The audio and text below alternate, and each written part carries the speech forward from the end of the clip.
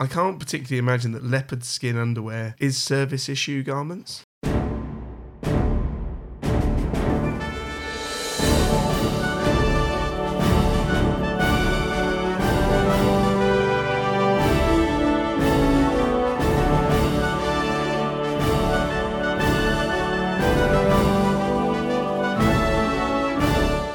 Hello and welcome to For You the War Is Over, a podcast about Second World War prisoner war escapes, hosted by me, Dave. And me, Tony. This episode, we're featuring another paired escape from people who came from two completely different services. We've got Captain Ralph Buckley Palm, who was with the South African Air Force in 94 Squadron, and we also have Captain George Sukas of the Intelligence Corps attached to the Special Boat Service. So a very rare unit for us to cover, but one that's going to be particularly interesting, I think. Obviously, they both have completely different capture stories, so I think probably the best thing is if we focus on Palm to start off with. We'll have a chat through him and his escape attempts up to the point that he is going to get to meet George, and then we'll cover George's attempt. So let's start with Palm. Now, Palm was a particularly interesting one in trying to research his background, because I had him down as 26 years old. That's not strictly correct, because it appears that he wasn't quite the person, at least on paper, that we thought he was. No, and in fact we've come across Palm before. He featured quite heavily in the two Alistair Cram episodes that we did with Professor David Goss back in Series 1. Which was, I think, episodes 11 and 12, wasn't That's correct, yeah. Although his given name was Ralph Buckley Palm, we know he was known as Buck Palm. We do. But it wasn't actually his real name. No. So, referencing back to David's book about Alistair Cram, he actually gives more detail on who Palm was and his background.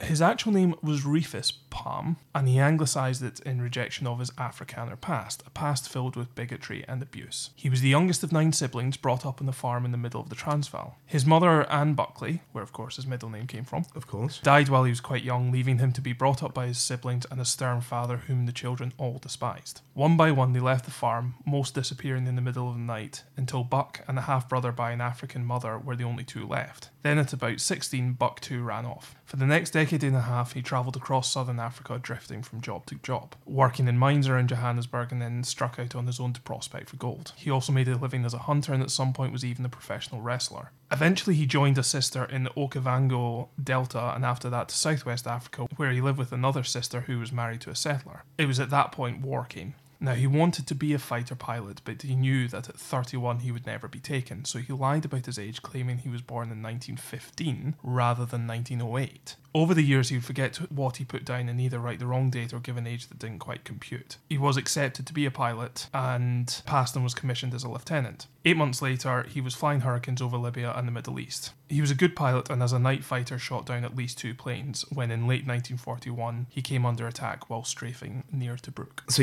hence why the confusion, because I'd found him under Ralph Buckley Palm as being 26, and I was fairly sure on that, and then as you pointed out, you went, this is not quite as we know this. So very interesting character for sure. Officially on his report, his peacetime employment was as a mechanical engineer, which I believe was a car mechanic, I think it's mentioned as. I think so, yeah. But as you say, he jumped from job to job, and he'd been a gold miner and a number Wrestler of other different things. Yeah, wrestler. I mean, he must be a big man. Well, David Goss made a lot of reference to Buck Palm's physical size, and apparently he was, legendary for being enormous and this giant of a figure in both personality and physique. Which is interesting as a fighter pilot as well, because I mean, I'm fairly robustly built. Robustly built, thank you, Dave. And I just about fit in a Spitfire in all dimensions. The Hurricane is thankfully bigger, and from the descriptions we've got, Palm was a big man. I'd like to think probably bigger than me. So the Hurricane was probably well suited for him, which as far as fighters go, it was probably about the best option for him. Evidently, he made it as a fighter pilot, and we find him with 94 Squadron, which was a South African Air Force unit that was, at the start of the war, operating Gladiators, which was a 1930s biplane. Pretty slow, pretty outdated. They were operating in Aden, but when the unit moved to Egypt in May of 1941, they did change to the Hawker Hurricane, which potentially would have been with the training that would have had to go on about the time that Buck would have joined them. They were predominantly doing day and night offensive patrols, but they did begin ground attack roles in November of 1941. Now, we've got to look about where they were and what was going on back then. So, looking at where he was shot down, where his report mentions action, and what was happening with timelines, we're basically looking at the end of the siege of Tobruk.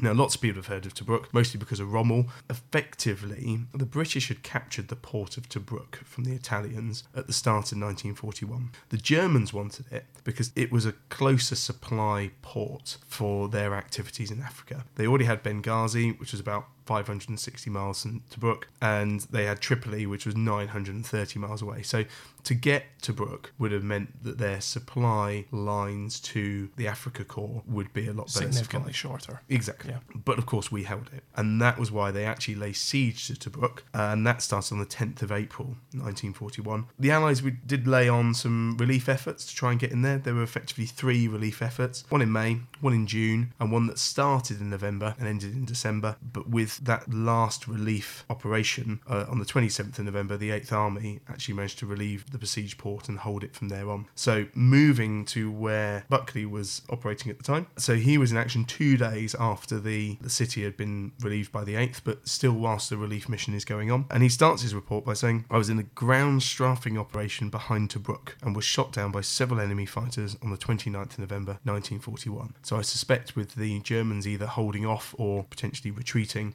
they were trying to reinforce the defences around the recently relieved port. I bailed out and came down about 80 miles west of El Adem. I was shot through the hip, and the fighters continued to shoot me up as I lay down in some shrubs. Some Italians came looking for me in a truck, but did not see me, although they did find my parachute, which they made off with. I started to move east as soon as it became dark. I walked through the night and continued for the next 2 days. This is whilst being shot through the hip. Laying up by day and walking at night, obviously because it's much cooler. On the 3rd day, I saw some MT, which is mechanical transports, which looked like ours, and as I could not have continued owing to the state of my leg, I decided to take a chance and approach the trucks. I found they were Italians with some of our captured wagons, and I was rounded up. Now, how unfortunate is that you see vehicles that you vaguely recognise as belonging to your own forces, and they turn out to be captured vehicles, and you're caught. So he says he was moved first to an anti-aircraft post, and then on to a field hospital, and from there to Derna. After 4 days, I was moved by hospital ship to Bari. From Bari, I was sent to Piacenza, where I was in hospital for about 3 months, so a significant wound through the hip. And from Piacenza, I went to Sulmona, which was Camp 78, on about the 8th of March. So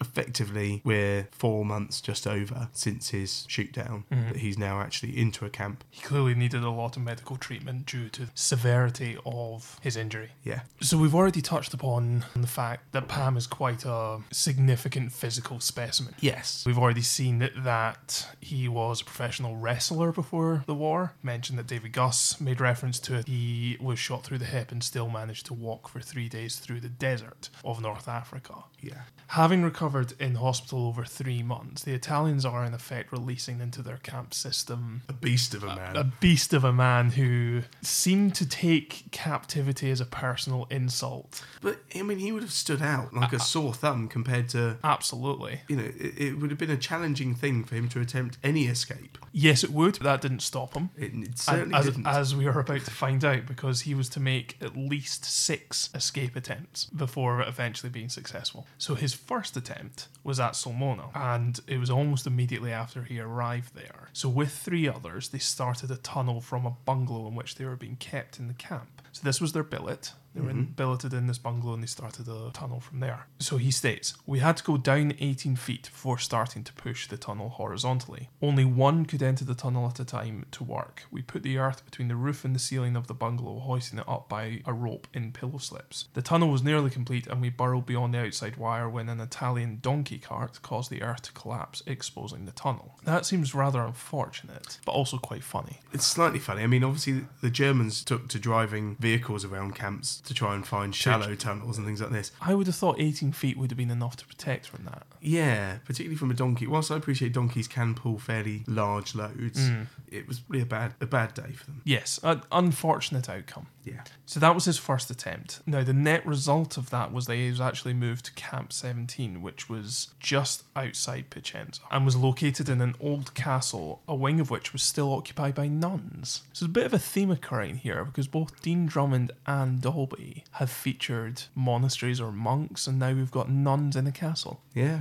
So having arrived in this next camp, he immediately started devising a scheme where he started a tunnel from the panelling under his bed. The tunnel was effectively to go down through the wall, below the nuns' quarters, to emerge outside the wire in amongst some trees. And he states that the tunnel was nearly complete when the SBO, that's senior British officer, told me that in an interview with the commandant, the latter had laughingly said, "We know all about the tunnel, so tell your officers to spare themselves the trouble." Now, he and a Lieutenant Ford with whom he was working on this tunnel stopped working for a fortnight in order to ascertain whether it was their tunnel which was being suspected. Or a bluff. Or a bluff. You can make it as a throwaway comment. Exactly. And when no move was made by the Italians, they just continued working again after that fortnight. However, that afternoon, the commandant again mentioned the fact to the SBO, and the following day, workmen arrived and blocked up the entrance of the tunnel. So it appears that they weren't bluffing.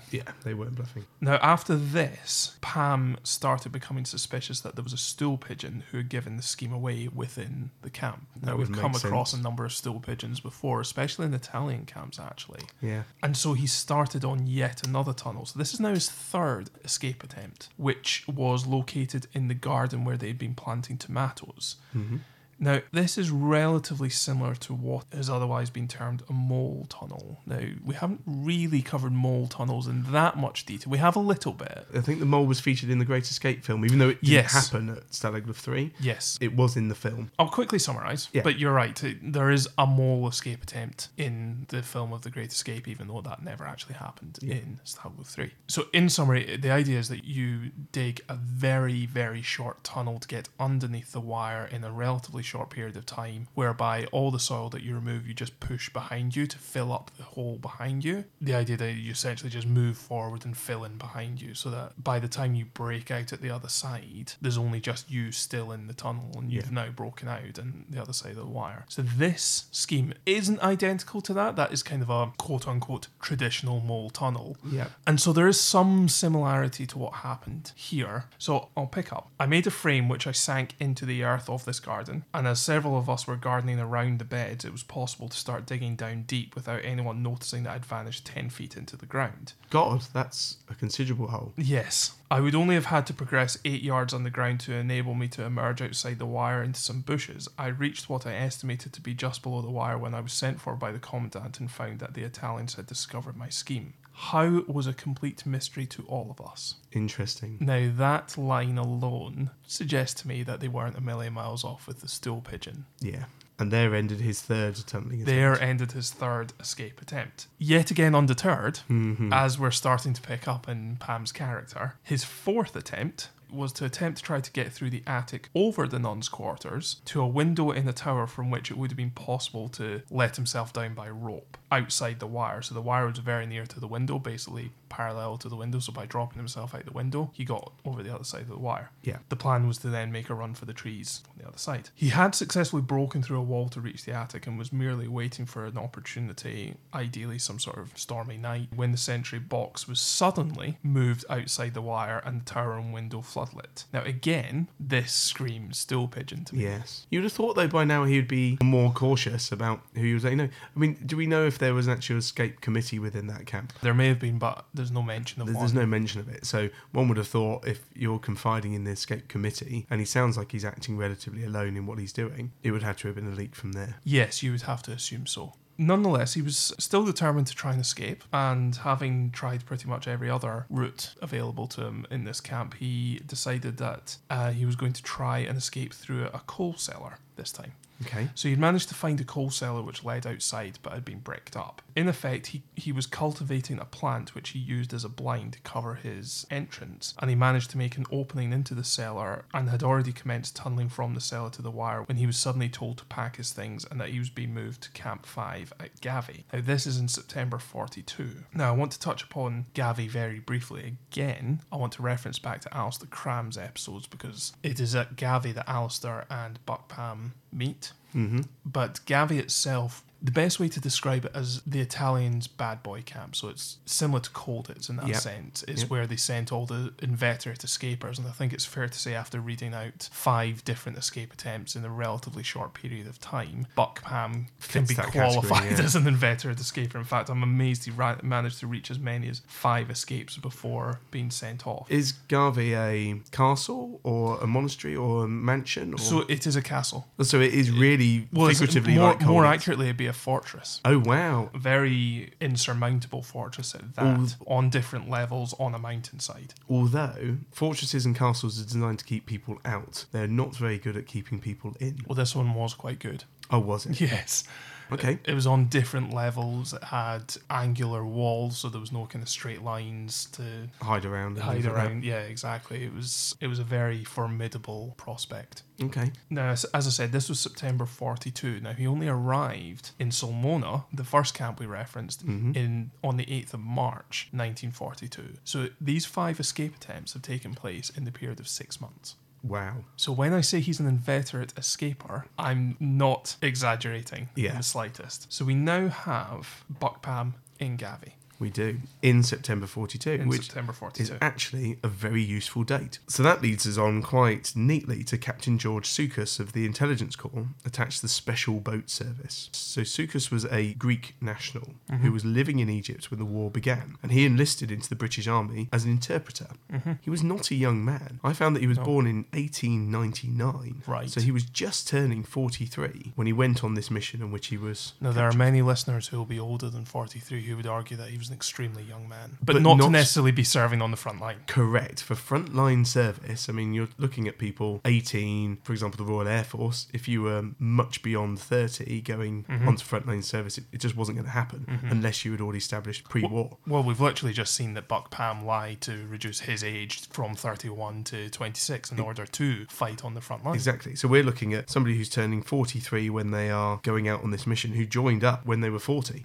So, you know, it's a late age to be taken in, but obviously as an interpreter, it's a very useful thing. But this is interesting because this is the first time we've touched on the SBS, the Special Boat Service. Now, obviously in Dean Drummond's doubleheader, we've looked at the SAS, Special Air Service. So it's And before that, in the Jack Byrne episode in Series 2. absolutely. So I think it's important to just touch a little bit on the SBS and why it was that Soukas found him where he was. So the SBS really is the Special Forces unit of the Royal Navy, traditionally manned mostly by Royal Marine Commandos. It specialises in special reconnaissance, offensive actions, and demolitions and direction of, say, sea-to-ground bombardments and things like that, and some artillery work that would go on. So it is the naval sister Of the service SAS. of the SAS. Yes, the real thing that makes it stand out between the SBS and the SAS is that the SBS was specialised in maritime, amphibious and river environments for attacking various locations. Now, just like the SAS, the SBS was relatively in its infancy. Initially, it had been involved with some reconnaissance on roads, but more recently, as we covered with Dolby, it had been involved with the evacuation of troops from Crete.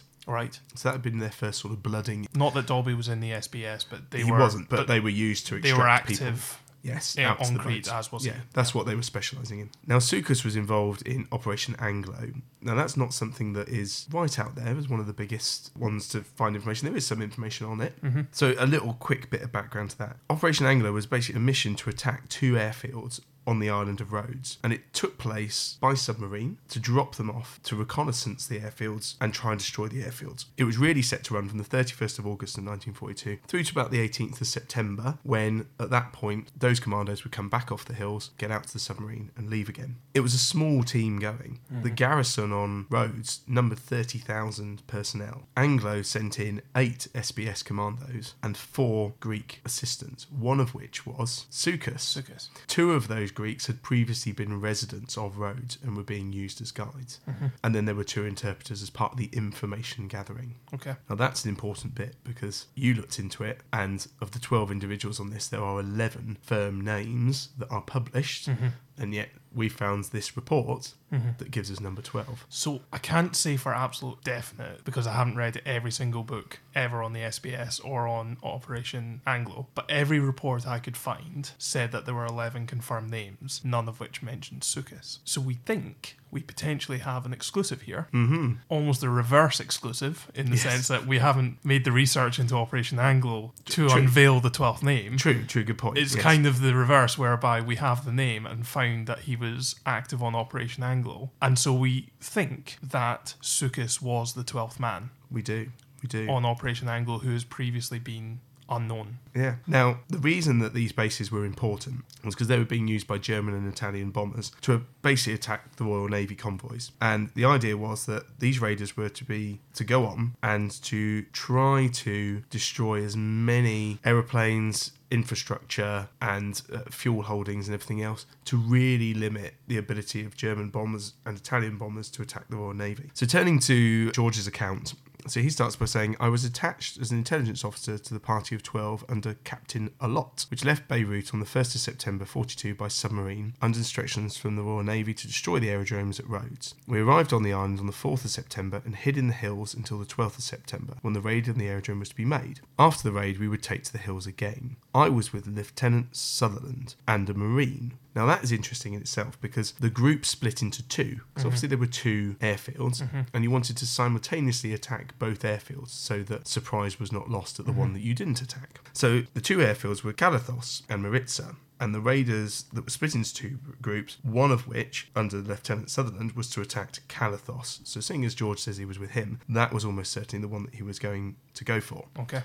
Now, he mentions that, as I had been suffering from malaria, I had not taken part in the actual raid, but had carried out the intelligence gathering mission, which I was sent to do. That was his main primary thing, but malaria, whilst out in the scrub. It's not conducive to intelligence gathering either, is it? No, his mind might have been elsewhere. Now, it says on the 16th of September, Sutherland and the Marine left me in a creek on the shore while they went to try and get food and water and to recover a torch which they'd hidden in the mountains. While I was alone, I was surrounded by Italian soldiers and was too weak to try to escape. Now, a little bit like the Dean Drummond episode, where they were all to get back and rendezvous to get taken away by submarine. As we know in the Dean Drummond one, submarine didn't turn up.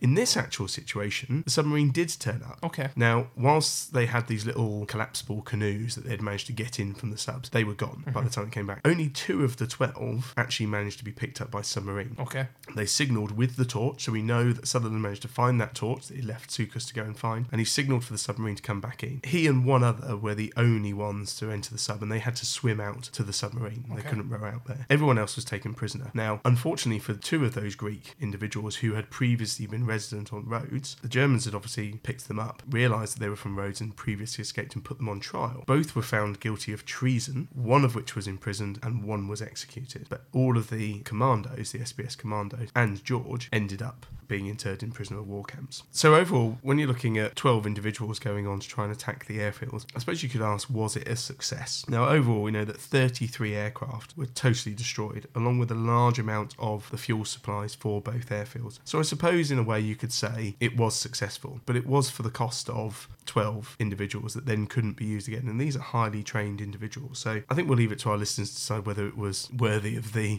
thing, because ultimately the fuel would have been resupplied with the next ship docking on Rhodes, and the aeroplanes could be flown in and replaced. So I think it probably put a temporary halt. I don't know whether there were particular Royal Naval convoys going past at the time that therefore didn't suffer as much as they would have done, but I think it would only have been a very temporary measure of reduction of activities of the aircraft from that base. I want to pick up quickly on the commando point you raised earlier, because I wondered whether they would have fallen under the commando order. And I actually looked this up in preparation for this episode, because there were actually 2 commando orders. The first one came in July 1942, which stipulated that parachutist commandos should be handed over to the Gestapo. Now, we all know what happens when you end up with the Gestapo. Yes. But it was parachutists that the first commando order applied to. That was the 21st of July 1942, so 2 months before this took place. The second commando order was in the 18th of October 1942, so a month after this. And it is that one that is perhaps the more famous, because that's the one that states that all Allied commandos commandos captured in Europe or Africa should be killed immediately without trial, even if in proper uniforms or attempted to surrender. Wow. Now, it's a very famous OKW order, but what we find here is that Sukas and his 11 other team of commandos fell within a window in which they were commandos and captured, but because they were not parachutists, the original commando order did not apply to them. So while sadly one of them was executed for treason, had this mission taken place maybe a month or two later, it's not beyond the realms of possibility that all 12 would have been shot out of hand. So he has fallen within a very small window in which, being a commando, he escaped from the fate instantaneous execution which fell upon a number of other commandos that took place throughout the war. I just thought that was a really interesting point on which to pick up on. As I say, I was genuinely interested in he served as a commando, therefore did the commando order apply? Well, I mean, as he says of his capture, he says, after capture, my hands were tied behind my back and were not released until my arms were badly swollen. I did everything I could to get my arms into as bad a condition as possible so that the Italians would untie my hands. After they did untie them, they put me in handcuffs, and this enabled me to get from my shorts a piece of paper on which I had written notes of information that I had been collecting. I swallowed the paper. So he's destroying evidence. Good man. I mean, he would obviously not be aware of what was coming up next, potentially, so get rid of anything that's going to incriminate, I think. He says, I was taken to a police station where I was interrogated during the night by a lieutenant colonel. I did not answer any of his questions. After about half an hour, I was taken to a small room, and later I was sent to the main Italian army camp in the middle of the town of Rhodes and put into the prison there. A few hours later, one of the Greek naval officers from our party was brought in with 2 Marines, and we were all in the same cell for about 36 hours. We were interrogated the next day by other officers, but none of us disclosed any information. We learned that our 2 guides had been captured. Well, that's the ones we talked about that were put on trial, who had previously been on Rhodes. One of them had been shot for refusing to talk, while the other, under threat that both he and his family would be shot, had given away information about the position of the party and the location of our rubber boats. So whilst this guide had been a native of Rhodes and had been serving with the Greek forces in Egypt, he had been recognised by an Italian officer, which is rather unfortunate on an island the size of Rhodes, that somewhere that you'd left previously, you were then recognised by someone that was there. Yeah. But that goes to show why they were captured and ultimately why the boats were not there to row back out to the subs and they had to swim. We were then sent to the main concentration camp in the middle of the island, which at that time was chiefly occupied by Greek internees. We were put into a small wooden hut in the middle of the camp, and the Greek naval officer and I were put together in a small room which had no windows and which was infected with bugs. Well, we've covered the appalling conditions that are found in these particular theatres with Dolby. Again, it's a situation where infestation and disease could be rife.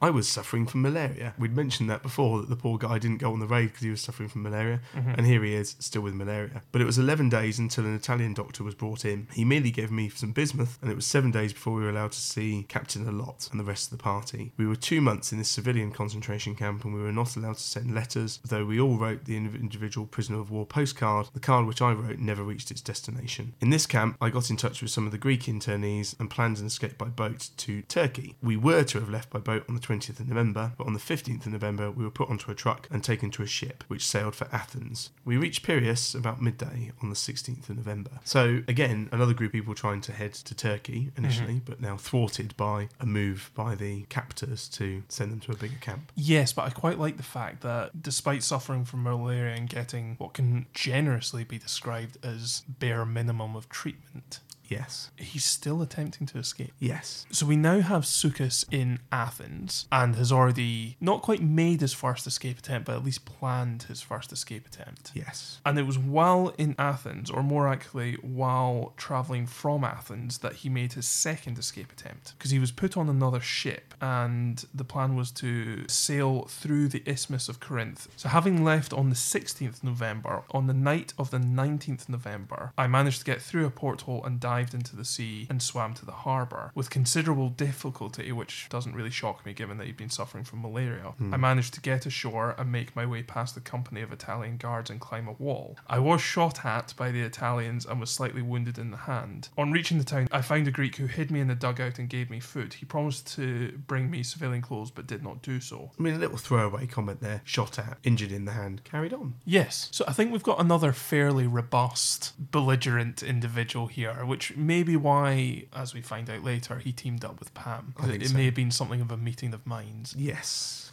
So despite not getting the civilian clothes, after dark, still in his uniform, he started walking. And over the next 2 days, he managed to walk about 25 miles, getting food from peasants along the way. Now, he managed to stay on the loose for 2 days, but ultimately he felt he had to surrender because they knew he was on the loose, and so they were starting to threaten bloodshed for the local civilian population. I see. And so he took the decision to surrender himself in order to avoid that threat becoming reality.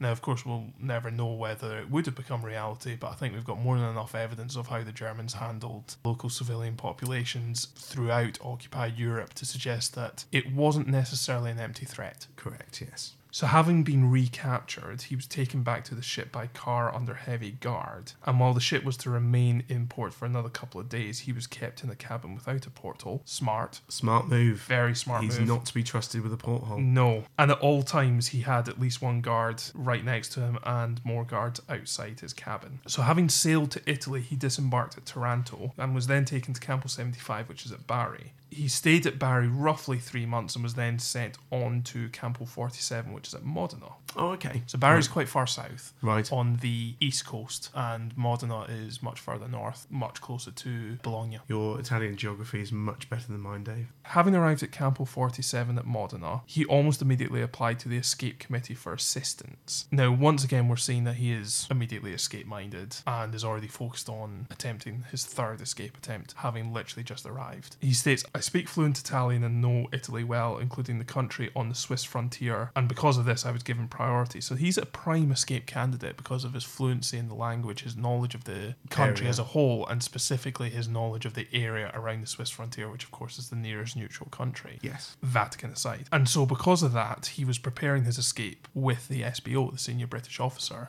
Colonel John Page, Okay. who was directly assisting him in his escape preparations. Right, okay. And indeed was to become so directly assisting in the escape preparations, they actually ended up wanting to join him. Now, it wasn't unknown for SBOs to take part in escapes, but it wasn't particularly common because, of course, they had a position of authority within the camp system. And which was needed for continuity, for new people coming in and everything else. There was Exactly. a point of contact. And was the point of contact with the holding powers, Germany, Italy, etc. And of course, there was a relative element of trust in the sense of if they had to appeal to the holding powers on a point of security or safety or health or any number of issues that they may have wanted to raise directly with the commandant, they had to have a degree of trust with the commandant of the camp in order to be able to raise that successfully on behalf of the prisoner of war that they were representing. Of course. So that is more the reason why SBOs tended not to take part in escape. However, here we have one Colonel John Page desperately keen to take part in escape. So it's gone beyond just helping him prepare for escape, he is now taking part in it. Yeah. Now, he was originally paired up with a captain in the Scots Greys. Now, he doesn't give a name, but the Scots Greys are cavalry regiment. The grey is in reference to the colour of the horses that they originally rode. Now, the way he describes Colonel Page joining them is quite interesting because he says, "At first I only intended to escape with the captain, and the plan was to escape disguised as Italian soldiers, but as Colonel Page was himself keen on escaping, the Scots Greys captain and I asked him to join us." Now, I do wonder how much of that was I get you. playing politics. Yes. Yeah, knowing which side their bread was buttered on. Yes. So in preparation for the escape, Sukas says, "I shaved off my moustache and we hid in the other ranks building as Batman for 10 days. The Italians discovered that we were missing, but as they could not find us in the camp, they concluded that we had already escaped. We were all equipped with civilian trousers and jackets made out of khaki blanket material dyed black by brushing wine and ink into it. Waste of good wine. We also had hats made of the same material stiffened with sugar. Waste of good sugar." Yeah. Now, of course, that traditionally is called ghosting, isn't it? Where people would hide and you could either be produced at a later time to make up for someone else who genuinely had left the camp, but it would also cause enough of a administration confusion at roll call as to see where people were. Yes, although I think this is slightly different from ghosting in the sense that I don't think they went into full hiding within the camp. I think they were just missing from the officers' compound. Oh, okay. So they were just hiding out in the other ranks compound. So they weren't in full hiding. Oh, I get they you, just sorry. shifted compound. I thought they'd gone and hidden themselves right away. Not quite, no, I don't think so. Okay. But nonetheless, they were missing from the officers' compound, so were Seen as having escaped. deemed to have been Yes. escaped by the Italians. Yes. Here. So the search parties would go out, nothing to find, and they can follow on at a later date. Exactly. So having got themselves into the other ranks compound, they got out of the camp on the 12th of May 1943, and they did this by joining a party of around about 200 servicemen who were going out for a walk with Italian guards. Now, while they were counted, it's not too difficult to get lost in amongst 200 other people. No. And equally, he states, as he counted the rows only and not the individuals, we were able to conceal ourselves. So in effect, if they were counting rows of 5 and 1 or 2 rows happened to have 6 people in it, Yeah. as long as they didn't particularly notice that there was one extra person in that row, Yeah. it didn't really matter. They just figured, People have moved around a bit, juggled about. yeah, or just there's so many rows that adds up to 200. That's fine. Yeah. Now, they were wearing battle dress over their civilian clothes, but they were able to remove it quickly and pass it to fellow servicemen within this group. Yeah. Having done that, the man on my left handed me my cap, while the man on my right gave me an old waterproof. The man immediately before me stuck my hat on my head, and putting on the waterproof, I dived past an Italian soldier and stood among the civilian spectators who were watching the party leave. Ballsy move. Yes, although he does state that the attention of all the guards had been distracted by Italian-speaking prisoners of war. And so while it is a ballsy move, they were able to time it with distractions so that it was done at a particular moment so that they weren't noticed. Now, Colonel Page and the Scots Greys captain also managed to succeed in escaping through the same means, and they originally had a rendezvous at the railway station, but prior to even getting there, he managed to meet up with Page, so they started walking towards the railway station together. On the way, a young teenage boy noticed them and started following them to the station. Now, Sukas, obviously being able to speak the language, went and queued up to buy the tickets. And while he was queuing, the boy continued to watch him and then went to the police office in the station, coming out a little later with 4 policemen. As soon as Sukas saw this, he went and joined another queue in order to avoid detection. Mm-hmm. But by this time, he and Page had separated, and when he later went to the rendezvous to try and meet up with him again, he heard Italians saying that 2 British officers had just been captured. Now, we can safely assume this was Page and the Scots Greys captain that he was originally meant to escape with. Yeah. So Sukas, being able to speak Italian, is able to listen into the conversation and surmise that his 2 escape partners are now no longer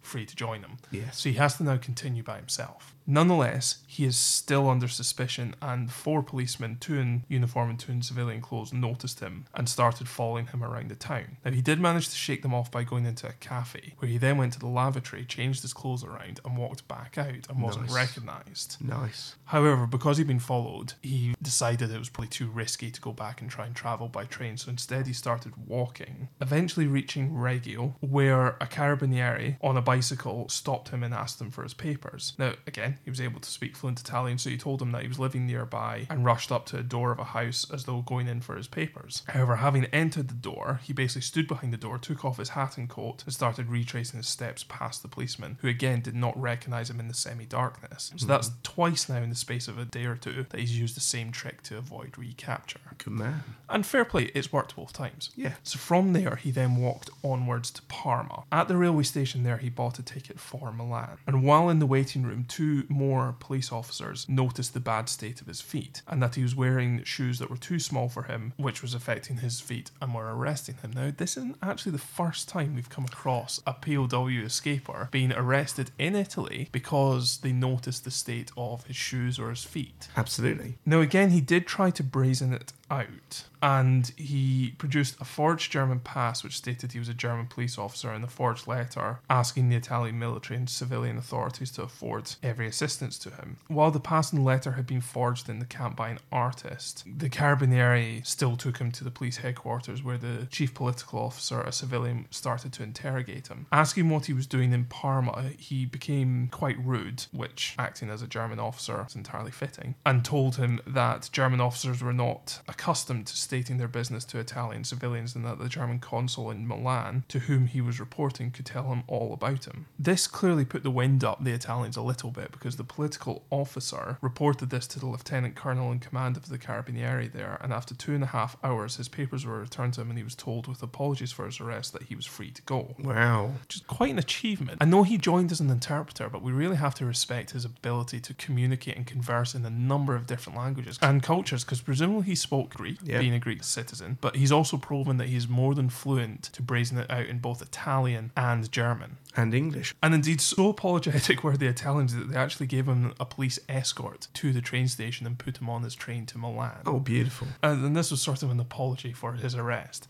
So he ends up on the train to Milan and travels the 125 kilometres or so. Now, as I said earlier, Milan is quite far north in Italy. It's relatively close to the Swiss border. And rather than trying to go too far or too close to the Swiss frontier by train, he decided to get a little bit closer and then start walking. Unfortunately, while he was making his way up a mountain track, he was hit by another bout of malaria. Oh. Fair play to him, he decided to descend back down, but was once again spotted and arrested. Mm-hmm. And again, he tried to brazen it out. This time, the colonel at the police headquarters told him that he knew all about the trick that he'd pulled in Parma and that he wouldn't be getting out of it again, and promptly returned him after a night in jail back to Modena, where he was given 30 days solitary confinement. With malaria. With malaria. Lovely. Now, having served his 30 days solitary confinement, his reward was to be sent to Campo 5 at Gavi. Oh, excellent. And here we start to see the two threads coming together. We do. Now, whilst we've now got both in the same camp, they weren't quite to escape together yet, were they? Not yet. No, Pam was actually to make one more escape attempt. Which would be his sixth Escape attempt while in Gavi. Now, I'm not going to go into too much detail because it's covered in great depth and detail in the Alistair Cram episodes, because Cram was involved in this escape attempt. I am referring to the Cistern Tunnel escape here. Yes. So if anyone does want to go into greater depth on the Cistern Tunnel escape, I would recommend going back to episodes 11 and 12. On Series 1. On Series 1, yes, thank you, with Professor David Guss on the Alistair Cram escape. But that was the sixth escape attempt that Buck Pam attempted. And both Sukas and Pam were to remain at Gavi until just after the Italian armistice in September 1943. So in Pam's case, that was about a year after he arrived in Gavi. And in Sukas' case, it would have been only about 3 months after his arrival. Now, of course, this was quite an interesting situation. So to recap very quickly, obviously the Italians decided they weren't going to play in this game anymore and left. And of course, there was various negotiations that were going on with the Allies. There were various things that were expected of the Italians, which didn't materialise, shall we say. Which meant that we don't quite know who, but the prisoners were all given a sort of stay-in-place order, weren't they? Stay put order, yeah. Yeah, whilst everything was sorted out. Which then results that all the prisoners are basically sitting in camps with guards who aren't really guarding them anymore, but they've been told to stay still. And of course what happens is the Germans come in, take over the camps, and in some cases move people on, but otherwise they find themselves back under So some did control. try make an attempt to get back to Allied lines, because of course the Allies had landed in southern Italy by this point. Yes. So some did attempt to get down to the Allied front. And to be fair, the point of the stay put order was to effectively avoid having thousands, tens of thousands of prisoners of war wandering through rural Italy heading towards a live front. Yes, of so course. there was a logic behind it. There It's was. not one of those completely insane orders that has come from on high that no one can really understand. I'm sure it was frustrating as a prisoner of war to be given that order, but there was a very sound logic. Now, as I say, some did try to escape, but some also tried to hide in the camp so that when the Germans did move them on and move them up to Germany, they were in effect hiding out in the camp in order to basically wait until the Germans had moved everyone on and moved on themselves and then appear out of hiding and then try and attempt to return to Allied front lines in southern Italy at this stage. Now, Pam was one of those who tried to hide out in the dungeons of the fortress at Gavi, along with 20 others, including the SBO, Brigadier Clifton. However, he was noticed as being missing. Now, we have discussed before his physical presence, so I imagine it wasn't a great shock that he was noticed as being missing. And he states that as they could not find an entrance to the dungeons, they started blasting operations, and we were literally blasted out of the dungeon. So I think discretion was the better part of valour here, and they gave themselves up rather than trying to brazen it out, which I think was a smart move. However, it did mean that they were moved onto a train fairly quickly and sent north towards Moosburg. Now, interestingly, Sukas makes his first mention of Pam at this stage in his escape report. So he states that he was one of those 20 that tried to hide in the dungeons alongside Brigadier Clifton, the SBO, and eventually were moved onto railway trucks. He says, I was in the same truck as Colonel David Stirling of SAS fame, I had planned to escape during the journey with Captain Pam, but we had no opportunity. Now, Pam goes into a bit more detail as to why there was no opportunity. The train didn't leave till dusk, which was fortunate as it gave them the entire night to escape before reaching Trento and the South Tyrol beyond. As soon as the doors closed, everyone went into a frenzy like terriers after rats searching for the best way out. Nearly all had concealed some implement for cutting through the walls. Pockets knives, sharpened spoons, hacksaw blades and even a set of dentist drills. But these were useless in this car which, unlike most of the others, was made of steel rather than wood. This didn't stop Buck Pam, who stripped down to his little leopard skin underwear and with superhuman strength began to bend and break the door to allow them access to the outside latch that secured it. By the time they approached Verona 4 hours later, they were nearly out. Wow. And I can't particularly imagine that leopard skin underwear is service issue garments. I imagine not. Why have I got like a mental image of Tarzan or something like that? Yeah. As he says, we had already loosened the door of our truck, but our chances of escaping from the train was spoiled by some Italians who tried to get away prematurely. So basically, as a result of people trying to jump before the right opportunity, security was heightened around his truck and therefore they had no opportunity to escape. So they arrived at Moosburg, which is Stalag 7A, on the 19th of September 1943. Now, they hadn't been in Moosburg all that long when I think it'd be fair to say their reputation preceded them. Yes. Between them, they've already tried 9 escape attempts by this stage. Yes. Not including attempting to loosen the door in the truck of the train. Because, having only been in Moosburg 2 days, they were told by a French prisoner there, who had heard of their previous attempts, that it would be possible to get out of the camp. Now, the original idea was to join one of the Russian working parties by sneaking into the Russian compound. However, before that scheme could materialise, the Germans warned all Air Force officers to be ready to move that afternoon. So we're talking still only about the 21st of September here, having arrived on the 19th. Suka Sampam therefore approached some American Air Force officers who were not interested in escaping, who agreed to leave the camp in their name. Now, because the Germans hadn't taken a roll call at this stage, they were only really concerned with numbers, so they were able to swap identities with relative ease and remain in Moosburg rather than moving on. So the Air Force officers were moved on the 23rd of September, so this is only 4 days after they had arrived. So it was a fairly short stopover, but of course because they've changed identities, both Sukas and Pam remained in Moosburg. Moosburg being in southern Bavaria. Okay. So over the next couple of days, he and Sukas started working on devising another scheme to escape. Now the original plan was to try and get out as part of a French party of trusted prisoners of war. Yeah. However, before that was able to commence, they had devised another plan to hang under a tractor-drawn trailer which left the camp with Red Cross parcels for working camps attached to Stalag 7A. There was often a central camp and then a number of smaller working camps dotted around in the area, and this trailer was taking the Red Cross parcels out to all the satellite camps that surrounded Moosburg. Now, the driver of the tractor had told them that the Germans made a point of looking underneath the trailer, but it was worth taking a chance. So on the 29th of September, the next time the tractor went out, they took this chance, hid underneath the trailer, and presumably either this was an occasion when it wasn't checked, or it was checked and they weren't spotted. Either way, they managed to get out of camp by hanging underneath the trailer of this. Oh, brilliant. They got away with it. They got away with it, exactly. And in fact, the trailer pulled up close to a train to unload its parcels. And when they pulled up into the train yard, they dropped from underneath the trailer and made a run for it, basically, through the goods yard. They didn't have many rations or money on them. However, they had managed to sell some Red Cross food to the French in the camp and had acquired 200 Reichmarks between them and had also bought a compass. Oh, useful. So having hidden up in woods nearby until it was dark, they started walking in a northerly direction in order first to skirt the prison camp at Moosburg and then eventually intending to make their way to Munich because the French that they'd been speaking to in the camp had told them that there were French workers there that would help them. Now, they actually ran into trouble relatively early. A German officer on a bike initially arrested them because Sukas had aroused his suspicions by trying to hide behind a small bush.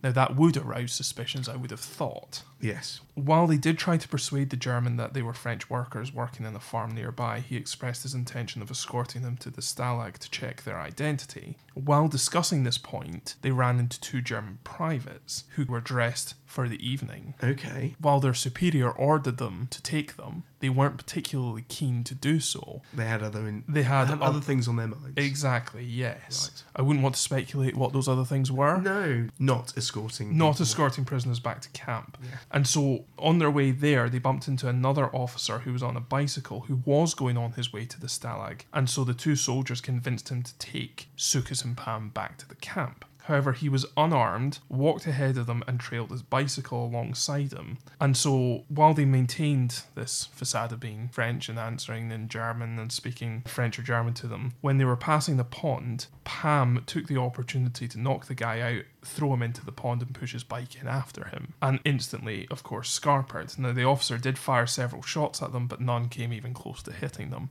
Yeah. So they managed to make their getaway pretty quickly. Taken to foot and walking at night, they made their way towards Munich, and 5 days after their escape, they reached Munich on the night of the 4th of October. Now, the previous night, an air raid had taken place, but this was actually helpful to them because it meant that everyone was confused underground, out of the way, and so they were able to sneak into this major city totally undetected. Now, for context, Moosburg to Munich is round about 50 kilometres, and they've covered that in 5 days. So around about 10 kilometres every night, which is pretty decent going, actually, on foot. Yeah. Now, the French at Moosburg had told them to make for a cafe in Munich where they were to ask for a certain Frenchman. It's all very cloak and daggers. Great, isn't it? Yeah. And they fairly easily met the man in question as soon as they arrived, and he had arranged for Sukas and Pam to be put up in barracks for the French workers. So this is a civilian prisoner camp, essentially. Yeah. And they were also given overalls and what have you and put on the work roll so that they were completely incognito in Munich. Now, there were a couple of plans that were put in place to try and get them out of Munich.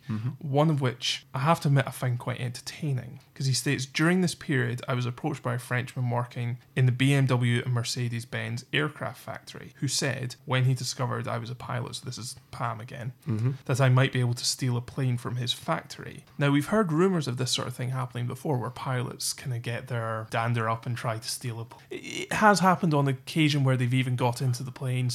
It sure beats walking. Absolutely. And swimming and everything else. And if you're a pilot, I imagine the temptation was extremely high to nick a plane and fly home. However, and this is the bit I love, he states that this was not possible as the Germans put an Alsatian dog inside each aircraft every night. Oh, I love it. Well, I mean, if you think about it, if you've got an airfield where you would naturally disperse machines all around the perimeters so they're as far scattered as possible to eliminate damage from bombing, etc., etc., then you've got to put a sentry by every single one of those to make sure it's not tampered with. Yes, but I would have thought maybe the perimeter would be guarded, possibly a sentry each one, to actually put an Alsatian dog inside each plane each night. It needs a lot of dogs. It does require a lot of dogs. It probably wouldn't be lovely on the inside by the morning. I'm not sure many dogs liked going in there. No, I can only assume they didn't pull the canopy over the top. If it was one that had that, it could be one with a door in it. You're not going to put a placid Alsatian in it, are you? You're going to probably put your biggest bitey one, you don't traditionally have placid Alsatians as guard dogs. No, They tend to be a bit bitey, as you say. They would be a bit bitey. So you'd probably put a bitey dog in each one. It's not going to be that happy about it. So probably already hungry and aggressive. Oh yeah, hungry and no. I can see why Pam backed out of this idea. I can as well. Yes. Having decided that stealing a plane that is occupied by an angry, hungry Alsatian every evening was not a good idea for him, one of the advantages of being located in a French civilian workers' barracks was that they were, of course, surrounded by people who were working in various industries, sectors around Munich, including one who worked in the goods yard at the train station. And his proposal was that they hide out in some beer barrels, empty beer barrels, that were to be loaded onto a truck and moved to Strasbourg. Of course, it's relatively close to what was then the French border. It is, of course, now in France. Yes. But has been in a highly disputed region of France and Germany at this point for several years. At this point, they were actually joined by two other escapers. They were joined by Captain Richard Carr and Sergeant Lee Gordon, who was an American of the US Army Air Force. Both of them had also escaped from Moosburg. Okay. And made contact with the Frenchmen in Munich and gathered together. Now, all four of them were put into these beer barrels and left Munich on the 23rd of October. However, Carr and Gordon were not to complete the journey with Sukas and Pam. They were only to join them for a part of it, because Carr was actually later arrested. And while Gordon did eventually get back to the UK, he was separated from them quite early on. Oh, okay. So they were only joined briefly by them. But I think it's worth just noting that they they were joined because these were fellow escapers from Moosburg. Yeah. So having left Munich, they eventually arrived in Strasbourg on the 27th of October, which is actually a fair distance away. It's about 375 kilometres from Munich to Strasbourg. So they've actually gone a fair distance across Germany. So having arrived in Strasbourg with Carr, Gordon having got separated from them earlier, the agreement was that Sukas and Pam would go ahead and Carr would follow them about 15 minutes later. However, they were never to meet up again because Carr was arrested before he met them at the rendezvous. Right. So having been reduced back down to the two of them again, they decided to just make their own way to France. Yeah. And they made their way towards the Marne-Rhine Canal, the plan being to meet someone who could help them across on a barge, but no one was willing to take the risk. Oh, shame. So they started walking along the canal on foot and eventually reached a point about 3 kilometres from the frontier, not far from Herzing. So upon crossing the frontier, they made their way to a village in France called Embermenil, and they knew from their map that they were by that stage in France. Mm-hmm. It was there that they got shelter from a farm and were put in touch with people at Luneville near Nancy at the end of October. Now, both reports at this stage state that the rest of their journey was organised for them. As we've seen in several others. Indeed. Now, it's not clear from either of these reports which escape line they joined at this stage, but it's pretty clear they did join an escape line. Yes. But we have to assume that if they've made contact with a French underground escape line at Luneville, the nearest point at which they could make contact with an escape line was at Dijon. Now, both are located in the sort of same corner of France. Now, on that basis, the likely route that they followed was from Luneville to Dijon, and from there they would go down to Lyon, then to Marseille, Perpignan, cross the Pyrenees, into Barcelona, across to Madrid and down to Gibraltar. And it was from Gibraltar that Pam returned to the UK on the 21st of December 1943, nearly 3 months after escaping from Moosburg. However, Sukas was to remain in Gibraltar for another 3 months, not leaving Gibraltar until the 26th of March 1944. Now, there's no reason given as to why he remained for another 3 months. The only conclusion I can come to is, as an intelligence officer, I can only assume that he stayed on in order to provide as much information and intelligence as he could possibly provide, both from an SBS perspective, but also from a prisoner of war perspective. His travels, he'd been through Munich, he had been through Italy, and of course travelled across Germany, had been through occupied France and made his way down through occupied France. So I can only assume that as an intelligence officer, he was someone that they targeted to get as much information and intel, and it's also possible that he was identified as someone who could be useful for gathering further intelligence from future escapers who went through Gibraltar. I bet. Yeah, I bet. Yeah. No, it makes perfect sense. So obviously I try and look at what happened to these guys post their escape. Mm-hmm. Sukas, there wasn't an awful lot. However, his mission that he was on became a film. Right, okay. So that SBS mission to attack the airfields was actually a film in 1954 called They Who Dare. Okay. Not one I'm familiar with. No, nor me, I must admit. But one I will look up. Stars Dirk Bogarde. Right. So pretty heavy character. Yeah, who is in A Bridge Too Far. He's in A Bridge Too Far. Plays Browning, doesn't he? Yeah, he was also a photographic interpreter in the war. Was he? Yes, Excellent. for real at RAF Medmenham. Just thought I'd add that in there.